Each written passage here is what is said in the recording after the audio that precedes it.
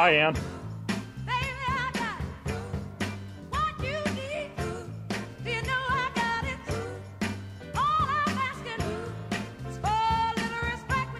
Ladies and gentlemen, veterans of all ages, those still in the military, welcome to another edition of Warrior Connection. Hey, the 4th of July has came and went. We had a nice parade here at the 4th of July in Rantoul, Illinois. The veterans were leading the parade, right behind the color guard. We had a nice float with veterans of all ages. I guess they were from Korea War down to the current time veterans on the float with us. But it was an extremely hot day. Well, ladies and gentlemen, one thing that we do know that happened during Operation Desert Storm, and especially during Vietnam, that pesticides, Agent Orange, and all of these things got us horribly. Not only did they get all of us in the military, they did what they've done to the families of our farm workers, the families of our farmers, our agricultural workers. It's beyond imagination, and I don't think people want to talk about it. Ladies and gentlemen, we've got the expert today to talk about it. Professor Dr. Ann Lopez. She's a professor out at the University of California. She's the director of the Center for Farm Worker Families, an expert in environmental science, environmental engineering, and pesticides. Ann, welcome to Warrior Connection, my love. Thank you so much. I think that your accolades probably don't fit entirely. I do lecture up at UC Santa Cruz, but all my time is taken working with farm workers as director of Center for Farm Worker Families. Well, you and I extended a lot of environmental lesson plans going back many, many years when I was a young professor, and you were teaching me. So it's one of the things that go along. Pesticides. Why do people want to ignore the health and environmental effects of pesticides? And, I mean, the farm workers, our whole nation, our food crop is dependent upon the farm workers that harvest the crops out there. And then you got the families are affected by pesticides, and then you got all these people that run around, like the Orkin man. He comes under your kitchen sink, and he's dressed like he's going to a wedding instead of dealing with pesticides. What is happening, Ann? Well, I think there's a couple of things. Number one, I think that the larger view is that farm workers are expendable.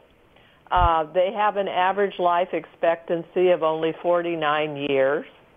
They come across the border and risk their lives getting across the border. And I should note, just as a side, that most of them came here and continue to come here because NAFTA devastated their rural economy in Mexico. Most of them don't want to be here, and in order to survive, they come here. They risk their lives. I view it as once they enter into the United States, they get on a conveyor belt, and they're overworked. They live in poverty. They have a poor diet. They get diabetes and cholesterol, high cholesterol at horrible rates. They live in very crowded conditions. I have several families, 16 people living in less than 1,000 square feet with one bathroom. They have no medical insurance. And the longer they're in California, the sicker they get. In fact, there's the California Institute of Rural Studies. Rick Mines says that they'd actually be better off staying in Mexico and starving than coming here because they get so sick and die so young. So I think they're viewed as an expendable slavery force.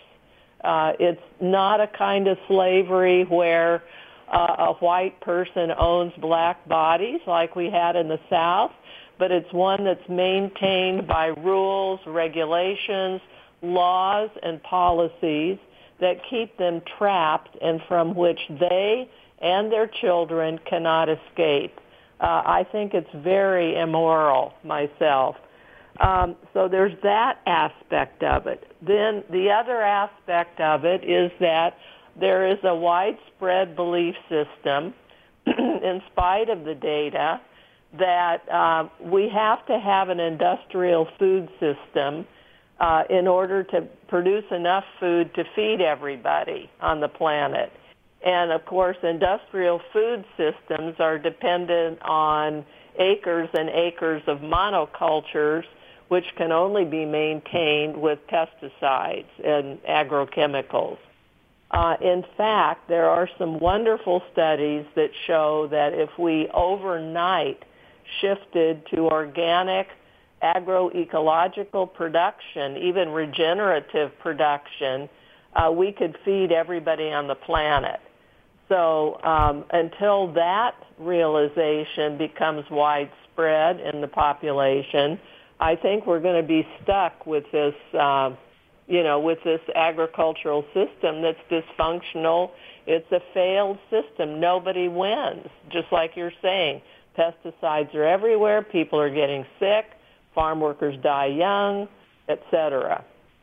I know the horror. When I was a young professor, first starting to teach environmental science, and you and I first started working together so many years ago, I mean, you were basing everything on the tribal American, the ancient tribal rights, and protecting the environment, where the butterfly that flaps its wings on the West Coast affects our life and our things on the East Coast of the United States. Do people truly understand the extent and how our farm system works? I mean, we've got I guess call them migrant workers that come in here and do detasseling now for the corn crops. And as you said, they don't exactly look the healthiest. I'm not sure where they're living or how they're living by. But they come in mass and they get this and they move on to the next thing. Then they move on to the next thing. There's a continuous traveling. And then there's no stabilized housing for them or medical care or schools, is there? No. I mean, at least in California, there isn't. Now, there are farm workers who stay here year-round and try to survive. The problem is on the West Coast now, rents are so high that they can hardly make it. And we actually had starvation going on in the Oaxacan farm worker community last winter because of the heavy rains. There wasn't any work. And I visited homes and saw this, and I was just appalled. I thought, we're going to have, children dying. It's going to be in the newspapers. And I asked them why they didn't go to the food bank, and they told me they're afraid of being deported. So we worked out a situation where the food bank actually went to them in an undisclosed location where they felt safe, and we averted a tragedy. But you're right. I mean, their lives are so tenuous. They live on the edge day by day, hoping to survive. And they're eventually used up. When they die at age 49, they're thrown away and new ones come in from Mexico. It's a constant conveyor belt system. Well, you and I are, both right there at 20 years as Ray is, our other co-host. We're, at 20 years beyond that. How much of agricultural is dependent on, first off, the farm workers, and then the next thing, I guess we need to have a better description of pesticides, because as you and I think Ray understands, pesticides are not only the things that kill the bugs, but pesticides are the same things that make the crops grow. So I guess we need to explain, first off, how much of our agriculture depends on these farm workers. I mean, is that where our stuff is coming from? And then what are these actual pesticides and how are they used that have such... I mean, we think that they're making our crops better, but day in and day out, we're finding out this better living through chemistry is killing us. That's right. And I have some specific examples of that, which are absolutely horrendous. I'm so upset about it. But the whole thing, the entire industrial farming system is dependent in one way or another on farm workers.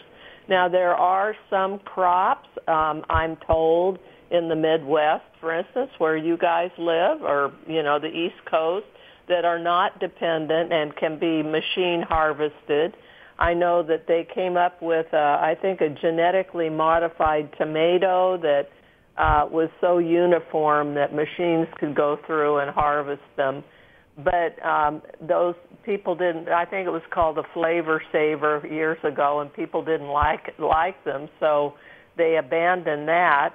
But all of the crops that require hand picking, especially like delicate crops like strawberries, blackberries, and raspberries on the West Coast here, all of those require just huge crews of farm workers. In fact, California has somewhere between 500,000 and 800,000 farm workers, and up to 1 million actually, and there's 2 million in the entire country. So this state produces a huge amount of food for the rest of the country, and to do that, it's done mostly with that industrial agriculture, requires many, many crews of farm workers to get the work done the way it's set up.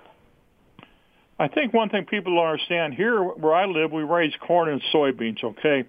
And obviously, I mean, I just harbored my fresh peaches the last 2 days. I got peaches all over the house right now. And but the peach crop was a failure. But that peach crop, just on our tree, it was, intensive couple hours of work for myself and, another family member just to harvest the small peaches that we had on one tree.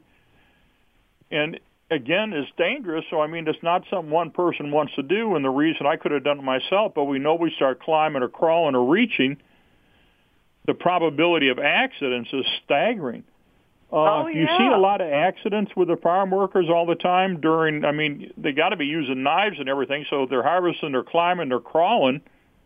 What else is happening to them?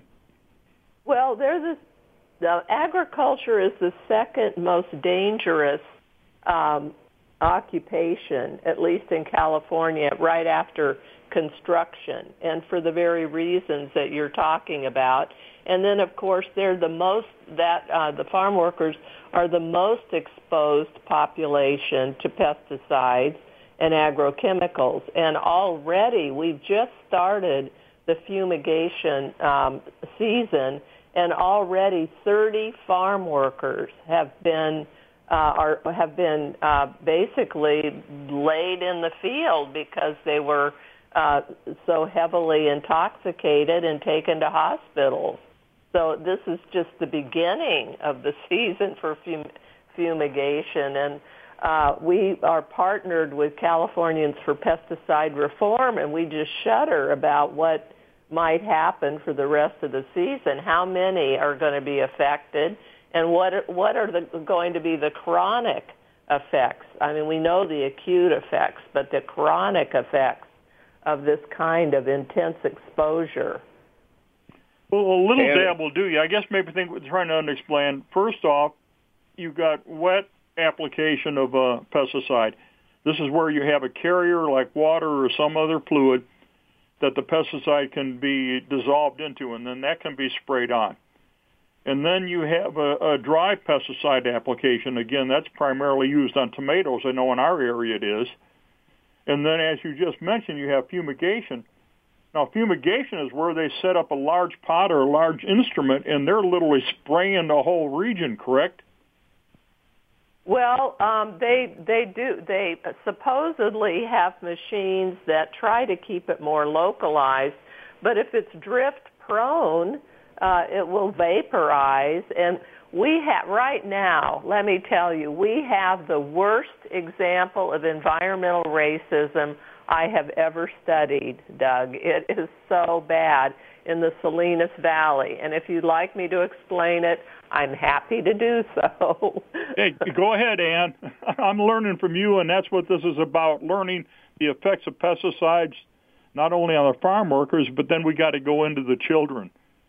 Oh, well, the children are the ones that really have it the worst. But, yeah, I mean, that's what the Salinas Valley situation is about. The chamacos, and I forgot what the acronym stands for, scientists at UC Berkeley studied the mothers and children of the Salinas Valley for 17 years. They just published their paper at year 18, and they've made a direct correlation between the amount of organophosphate pesticides a pregnant woman is exposed to and the loss of IQ of her fetus by the time it's age 7. And it turns out that for every 522 pounds of organophosphate pesticide a pregnant woman is exposed to during her pregnancy within 1 kilometer of where it's sprayed, by the time her fetus reaches age 7, it will have lost 2.2 points of IQ. And some of the women in the Salinas Valley are exposed to thousands of pounds of organophosphate. Now, one of the worst organophosphates for children is chlorpyrifos. And chlorpyrifos interferes with brain development and also spinal cord development. It's a neurotoxin, an insecticide. So what do? We take these children who are from the Salinas Valley who are already intellectually compromised from their mothers being exposed during pregnancy. We send them to nearby schools.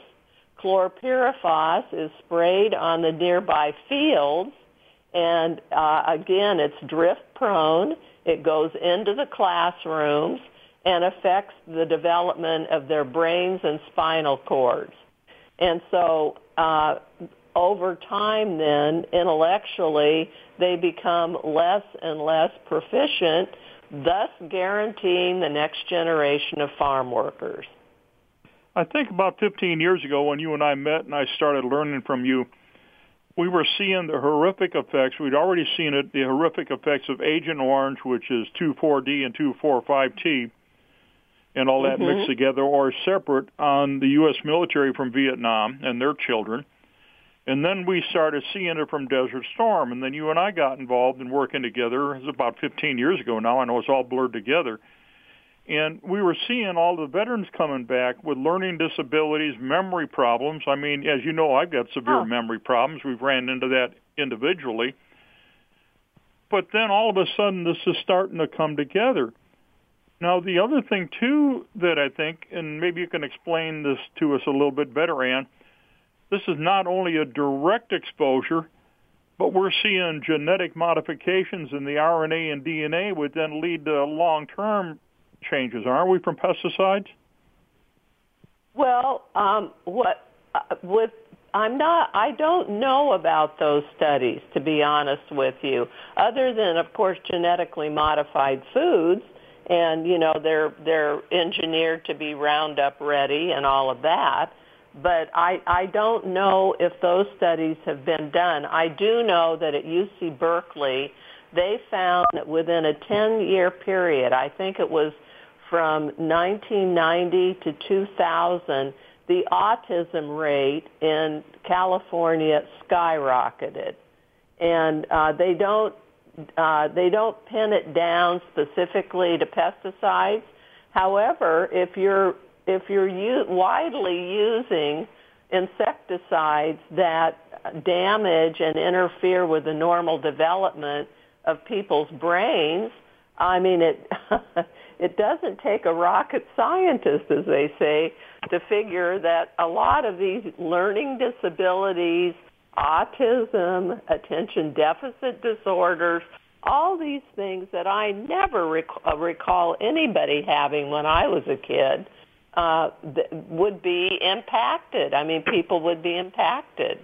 And one of the things I think I should mention, too, that I think is one of the most tragic is that at Stanford University in the pediatric oncology ward, approximately 1/2 of the children there are from the Salinas Valley.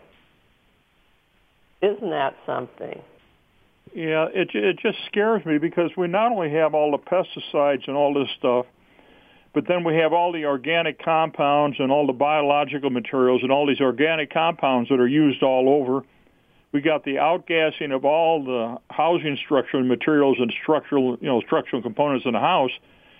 Right. So you're zapping everybody. I know I had one of my own cousins here, and this goes back into, and I got your paper here, Ann, on Roundup. Roundup is like you can buy Roundup any place. It's used all over. And my own cousin was out there spraying the dandelions on the back of his four-wheeler. Oh, goodness. And that Roundup went right across the blood-brain barrier, and 6 months later he died of brain cancer. Well, I'm not surprised. In fact, there is a lawsuit, a class action lawsuit against Monsanto, 800 people bringing this lawsuit claiming that their cancers were caused by using glyphosate or Roundup. And it's interesting, Doug, to me, the connection between the pharmaceutical industries and the agrochemical industries, because my neighbor came down with non-Hodgkin's lymphoma, which is one of the most common cancers resulting from exposure to Roundup or glyphosate. And it cost his insurance company $759,000 in chemotherapy to put his case in remission. Well, I mean, that's quite a profit, you know.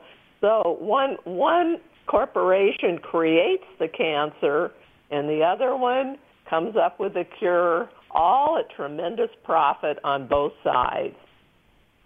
Isn't it wonderful? And this is Ray, and I wanted to ask you a question, too, and it's nice to hear your voice again. You're so informative, it's unbelievable. But I hear people always talking about this, about the weather right now. It seems as though, I mean, we've always had, hot weather in the summertime, but it seems so much more intense now than it used to. It's almost like being under a magnifying glass. And I don't know if it's global warming or it's a depletion of the ozone or whatever it is. But does that add to the complications that you're talking about in these farm workers? And there's a couple things that always bother me really bad. There are terms, and one is expendable and one is acceptable losses. And those things really drive me up the wall because I'm a veteran like you guys, and I've seen that and I've heard that so often. But it's unbelievable what we do to humanity for our own good, and we sacrifice the lives of a lot of people. So let me know, just tell me what you think about what I just said. Well, I have about 5 thoughts about it, actually, but one is, there's a basic ecological principle that Doug can tell you more about than I can, about how everything is connected, and you can't change one thing without altering the system. That goes without saying. And so to continue pumping carbon dioxide, methane, and all of these gases, nitrous oxides, into the atmosphere, there's going to be consequences. And I had the exact same experience you're describing of heat so intense, it was like being under a magnifying glass when I went down to Cuquillo, Jalisco, just a month ago. The farmers were really bewildered because they usually plant their crops in May and wait for the rains. There was no rain and everything was dry. It was like a desert. And this is high mountains. I mean, usually they have beautiful oak, pine forests everywhere, and you see plots of corn growing everywhere, and there was nothing. And the heat was unbelievable. I've been going there for 20 years, and I've never felt like it was that intense or that hot. So, yes, the climate is changing, and it's very worrisome to me that we've got so much denial about the climate in people who are supposed to be leaders of our country. I mean, we need to be at the forefront of rectifying this. There are solutions, and but people would rather be in denial and just go that route. So that's one. And then the other thing that came to mind, I went on a birding trip in February to Cuba. And the birds, of course, are just magnificent. But one of the things that really struck me about Cuba is that people and the environment are what are important there. And it's manifested everywhere in the society. It was almost shocking to me, quite frankly. I mean, in fact, when I got in the taxi to go to the hotel, the taxi driver was asking why we have homeless in the United States. And I said, well, don't you have homeless here? No, everybody has a place to live. And I said, well, how about food? Do you have any hunger? No, everybody gets an allotment every month, and everybody has food. And so everyone has their basic needs met, even though the country's very poor. So they have food, they've got shelter. You can go into any doctor's office, even if you're not from the country, and get the treatment you need. And the universities there will support a student in earning 2 upper division degrees. And, it was amazing. There was a kind of calm there that I have not felt here. So I just question whether or not we need a different economy, one that supports humans and the environment. In Cuba, they're very committed to recovering any species that start looking like they're going to go out or become extinct or whatever. They set up whole programs to restore them. They've got Cuban parakeet restoration, Cuban parrot, alligator. It's quite inspiring, and I'm not saying they have the solution. I know it's a very controversial country, but I do notice that people are expendable here, and the only thing that seems to matter is profits, and their profits are secondary to people in the environment. So you have to wonder how we can somehow become more humane as a society and environmentally conscious and interested. And I don't know, maybe going after tons of money is an addiction. I've often thought maybe they ought to have 12-step programs for these folks so they can have a different value system. I mean, how many billions does anyone need, on the environmental changes and everything, I talked about this, and we both taught classes on this. I mean, the environmental change, the impact on the environment doesn't just come from fossil fuels, but it comes from the pesticides, all the agrochemicals, all the industrial chemicals, organic compounds, all the stuff that's all deposited in the environment. Because I think, as you've taught before, and I learned from you, environmental chemistry is really complex. And it seems like people not only don't understand it, but what bothers me so much more is people don't want to understand it or know what's happening, either medically or chemically or from the physics part. How do we get through this, Ann? I'm not asking you to answer all the questions, but I'm raising the question for us to think about. Right. No, I think it's a very good question. And I would add to what you're saying about how industrial farming creates global warming, because if we did go to agroecological organic production of crops for the world, we could mitigate climate change by 30 to 40%. So, the question becomes, why aren't we doing that? I mean, it only makes sense. People would be healthier. The environment would be healthier. We could move toward mitigating global warming, and then deal with, if we're going to have wars, how about wars on poverty?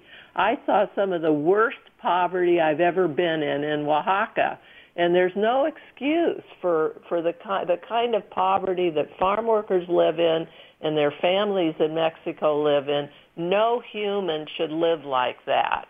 So I think that, that this combination of poverty and then disposable humans, and I see soldiers and veterans as disposable as farm workers. I was hearing a program on women in the military and how some of them don't drink water after noon because they're afraid of getting up in the night, and if they do, they might get raped. And so they die. A lot of them die of dehydration. I thought, what kind of a system is this? Or send them off and fight people that you've never even met before and kill their children.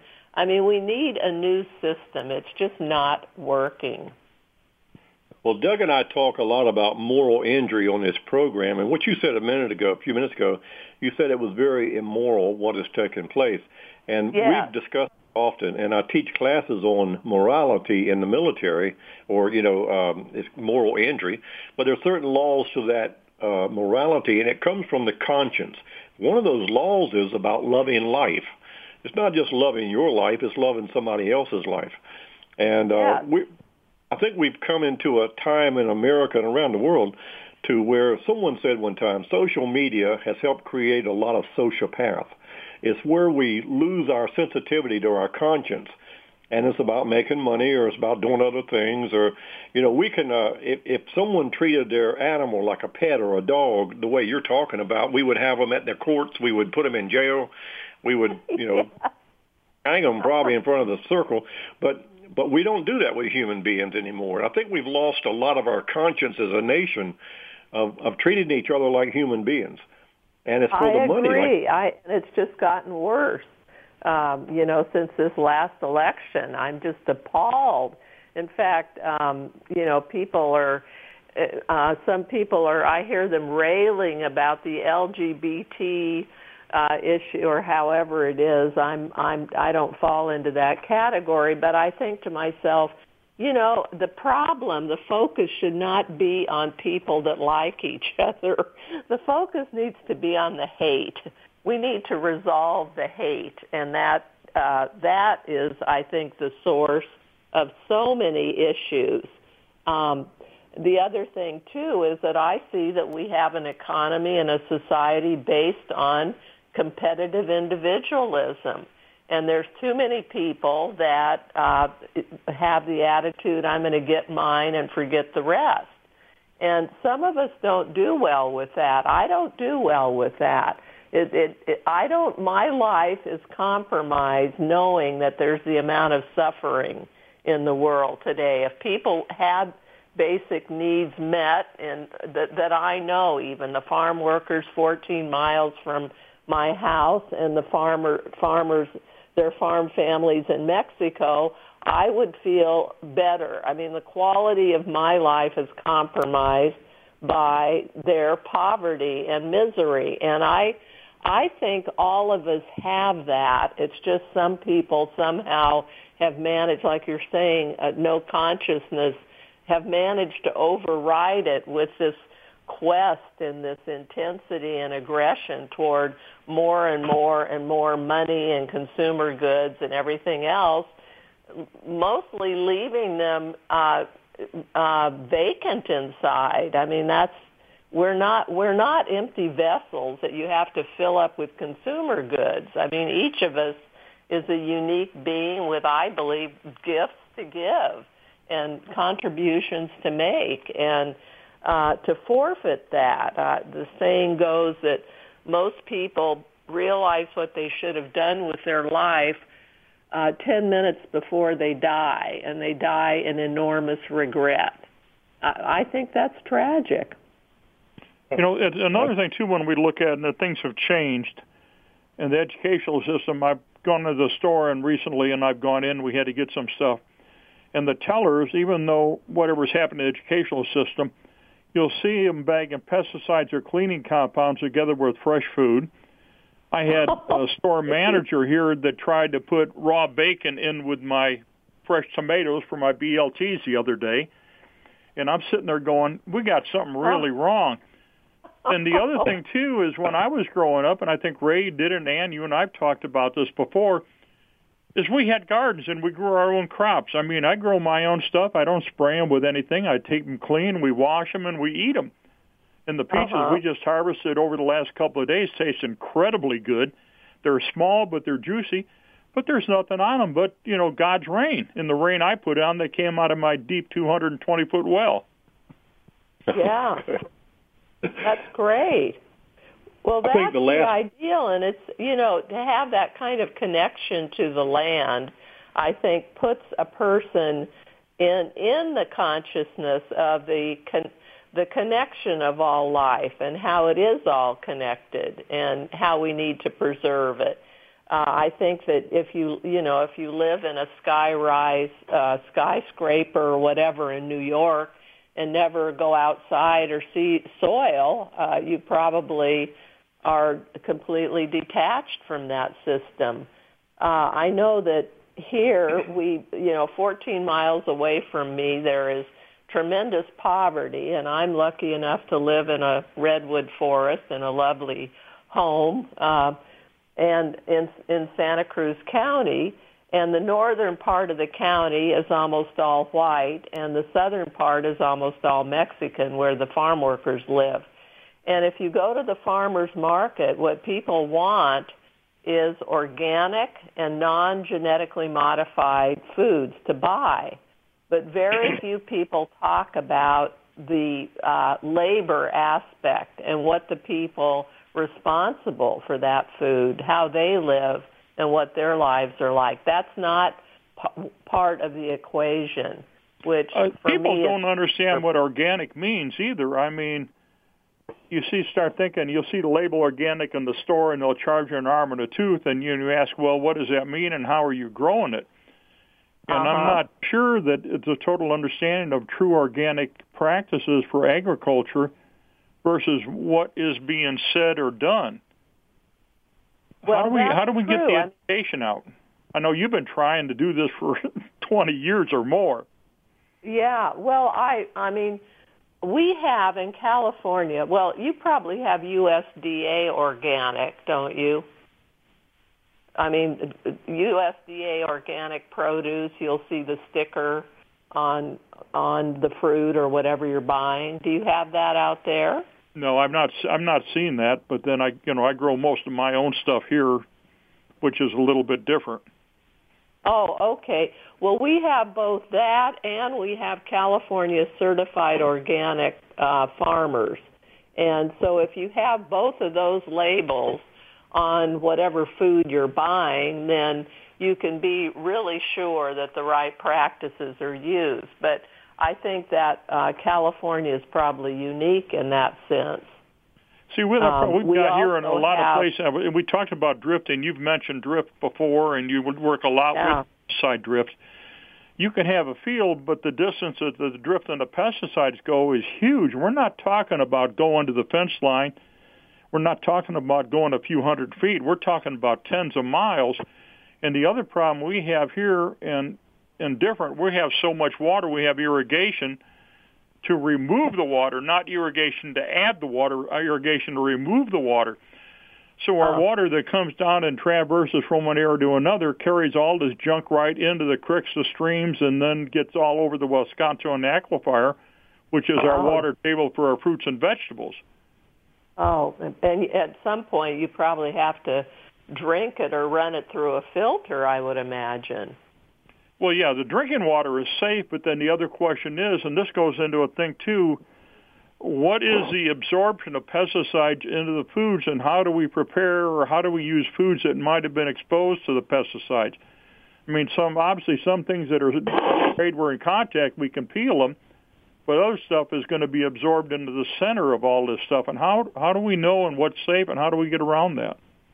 Well, you don't, because I recall a study I read several years ago where they they went into a market, got all conventional produce and fruit, and everything that was conventional had pesticides in it. I mean, not just on the outside so you could wash it off, but in the actual structure that somebody would eat. One of the least problematic were bananas because they have that thick covering, but other than that, there is no way. You have to buy organic and hope it wasn't grown next to a field that where they used a lot of pesticide. I mean, ultimately, if we really want to resolve all of this, we have to get rid of these companies and these horrible chemicals. We must stop poisoning the earth and each other. I don't care what kind of profits people make. I think it's immoral and disgraceful, and we can do so much better. Aren't we seeing drift now and spread of pharmaceuticals? Because we're getting pharmaceuticals being through the waste in the toilet or wherever they're throwing them, gets into our water table, and we're seeing problems there. And then that also gets into disease problems where people have misused all their meds. And now we're seeing genetically modified bacteria and viruses and everything else that we ain't got a chance in heck of curing. I mean, this is all together, isn't it? That's right. I recall. And I want to tell you, my wife recently, because she buys a lot of vegetables here and there when we travel and stuff, and she always stops at these local homegrown markets, little markets. And the last two she stopped at across North Carolina, she asked the workers there, is this locally grown? And they both of them told her, no, we bring it in from other places. And so you think you're buying locally grown or organic, but you're not really buying that sometimes. And that reminded me of a sign I saw one time at an antique thing, and it said, if we don't have the antique you want, we'll make it for you. And so you think you're buying something local, but it may not be local. So how do you just wash it and hope for the best, or what do you do? Well, I mean, I really go to great effort and expense to buy as much organic as I can. The only time I don't eat organic is if I go out to dinner, because I don't know what the salad they're giving me or the vegetables or whatever. I don't know where it came from. But in terms of my own shopping, I always make sure it's organic. And in our farmers markets out here, they have signs out that say USDA organic or CCOF certified, and then you know that it's as organic as you're going to get. So I always head for those stalls and buy whatever it is there, or I just don't eat it. I'll change my diet. I refuse to support these companies. I just think they're unethical and immoral, and how they can be called and ascribe personhood legally and do the things they do, murdering people, is just an atrocity. And the head of Californians for Pesticide Reform explained to me that they have all of the privileges of personhood legally, but none of the liabilities. Well, I mean, the whole thing is kind of you're dedicated. I mean, you got your grandkids, Ann, that you're trying to teach and educate. Yes. They're wonderful. Like I've got mine, and Ray's got his grandkids. What's the hope for the future? Do you think we can get the education to get people to adopt proper practices, whether it's themselves or just a family farmer? Because a family farmer is on the pinch too to get as much as he can produce with whatever he has at the minimal expenses for the maximum profit, and somehow this whole balance gets out of whack, doesn't it? Totally. And I think that's changing because, like I said, I pay a lot of money unfortunately, I have money to buy good food. The farm workers don't, but fortunately I do, and I think that more and more people are going in that direction. And the proof of that in my area is this. I remember 35 years ago when there was a tiny stand selling a few organic things in San Jose. There was nothing in Santa Cruz. And then I think it was Whole Foods or some rendition came in. And then in Santa Cruz now we've got Staff of Life, several New Leaf Markets, and Whole Foods. And now even Safeway they claim they have organic food in every aisle. So obviously the public demand for it is growing, and they're answering supply and demand. And so I think that I am very inspired by the resistance that I see, at least happening in California. California is not going along with no action on global climate, et cetera. In fact, Governor Brown now is working to sign a bill on the cap and trade situation, which has its problems, but at least it's a step in the right direction. Is that Moonbeam? Is he back as governor now? Yeah, he's come out very forcefully about the new administration and how we're not going back, which I was so heartened by, because people in California are really depressed with what's happened in Washington, I'll tell you. Hey, Ann, could you talk about your book a little bit about it? We have a few more minutes. Talk about your book, how people can get it, what it's about, and what they can learn from it, please. Well, I studied for my PhD the impact of the North American Free Trade Agreement on the farms in Mexico. Mexico had a completely sustainable system of farming that supported millions, literally millions and millions of small producer and subsistence farmers for, we think, between 7,000 and 9,000 years. And then the North American Free Trade Agreement came along, and the reason it's called free trade is because people in corn-growing regions like the United States, we now grow the most corn of anybody in the world.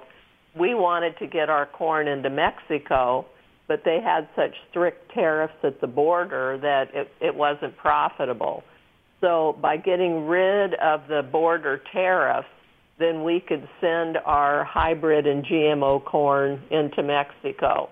And literally we dumped tons and tons and tons of this stuff into Mexico, and it undercut the price that these small producer farmers got for their very healthy, it's called maíz criollo, or native corn that they grew and hand-selected for all of those thousands of years.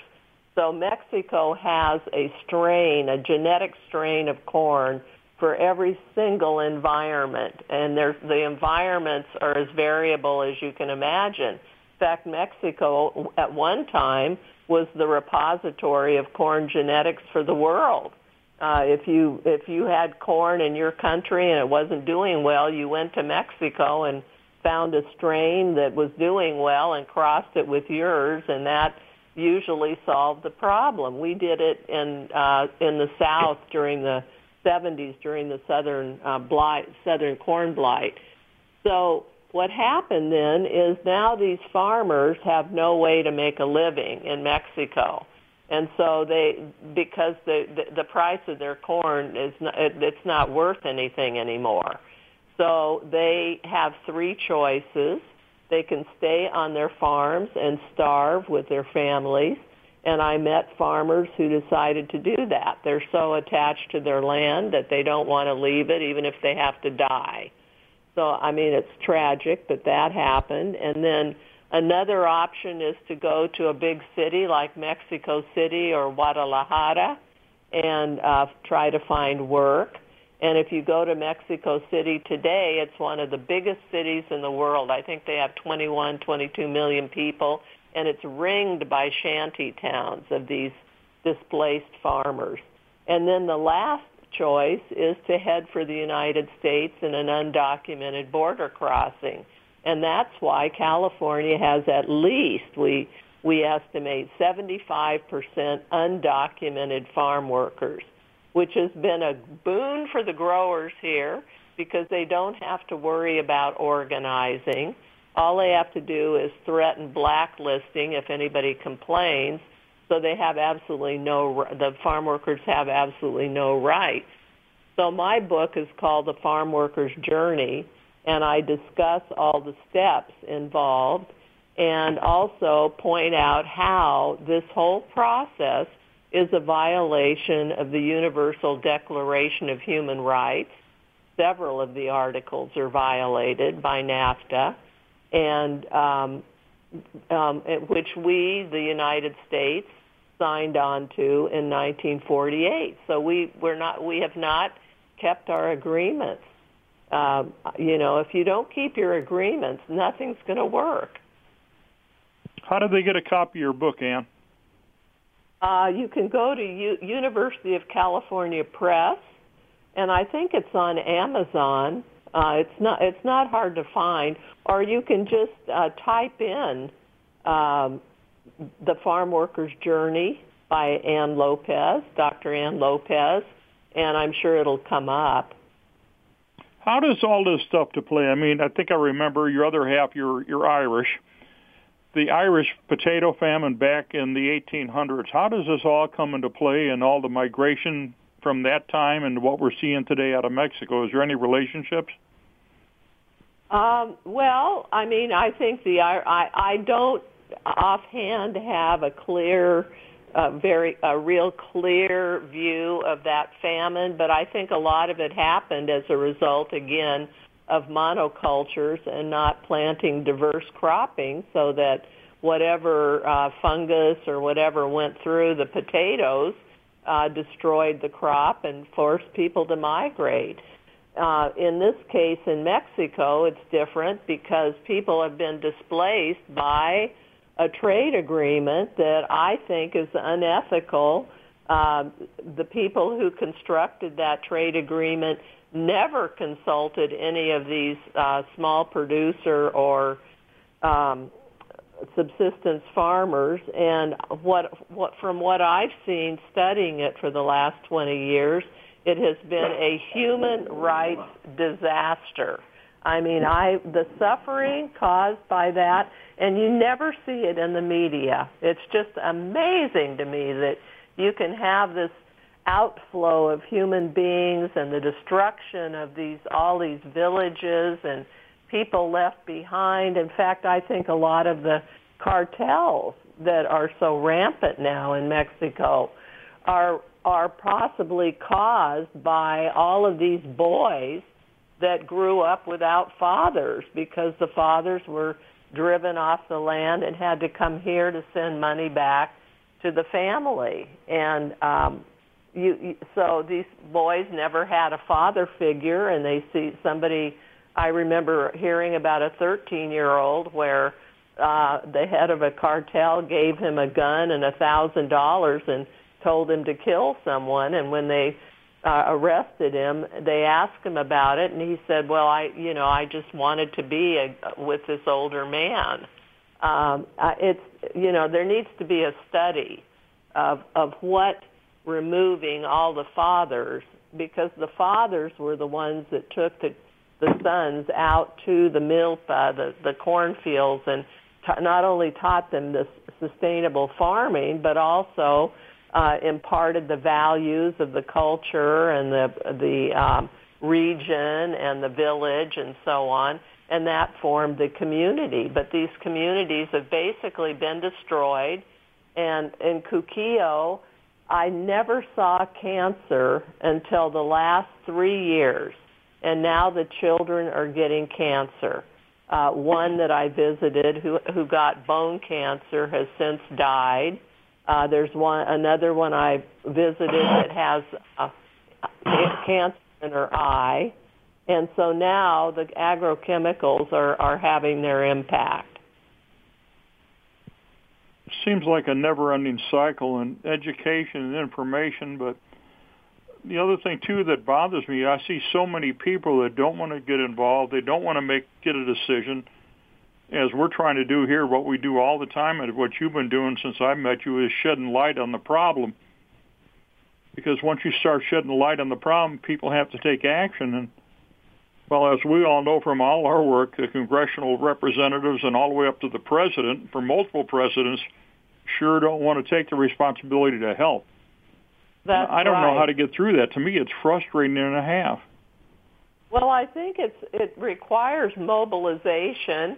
I think we're at least in California ripe for moving toward a revolution, and I just hope it's not a bloody one. I mean, people are really angry about the status quo these days and what this government is about. And it's yourself watching the news. It's embarrassing. It's embarrassing to be a part of a country that's so great with the kind of leadership we're seeing. And I think that it's education, and I think everybody has a responsibility. I do farm worker reality tours where I take groups of interested people and I have them go to Watsonville with me and spend an afternoon and listen to the stories from farm workers that I've been hearing.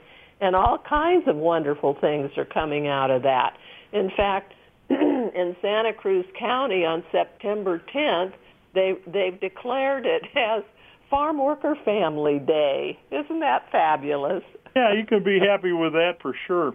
What about, I got another study here, and we're running out of time. We could go on and on agricultural use in public schools or near public schools. I mean, there was a massive study out in California, a health tracking program. We see it here in Illinois. Yeah, well, we want a 1-mile buffer zone and a week's notice of fumigation. And we have been in a war with the Department of Pesticide Regulation that doesn't regulate pesticides about this, because they only want to give us a quarter of a mile, which is nothing. A quarter of a mile is irrelevant. We're talking about tens and 20s of, dozens of miles, 10, 20, 30, 40 miles.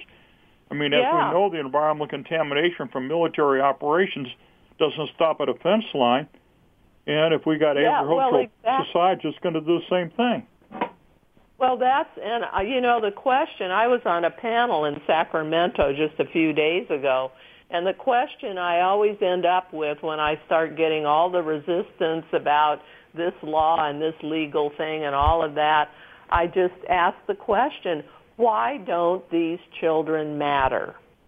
And I think that's the question. Why don't our children matter? My grandchildren matter. I want everybody's children to matter. Right. I mean, you run out of generations if you don't do something. Well, exactly.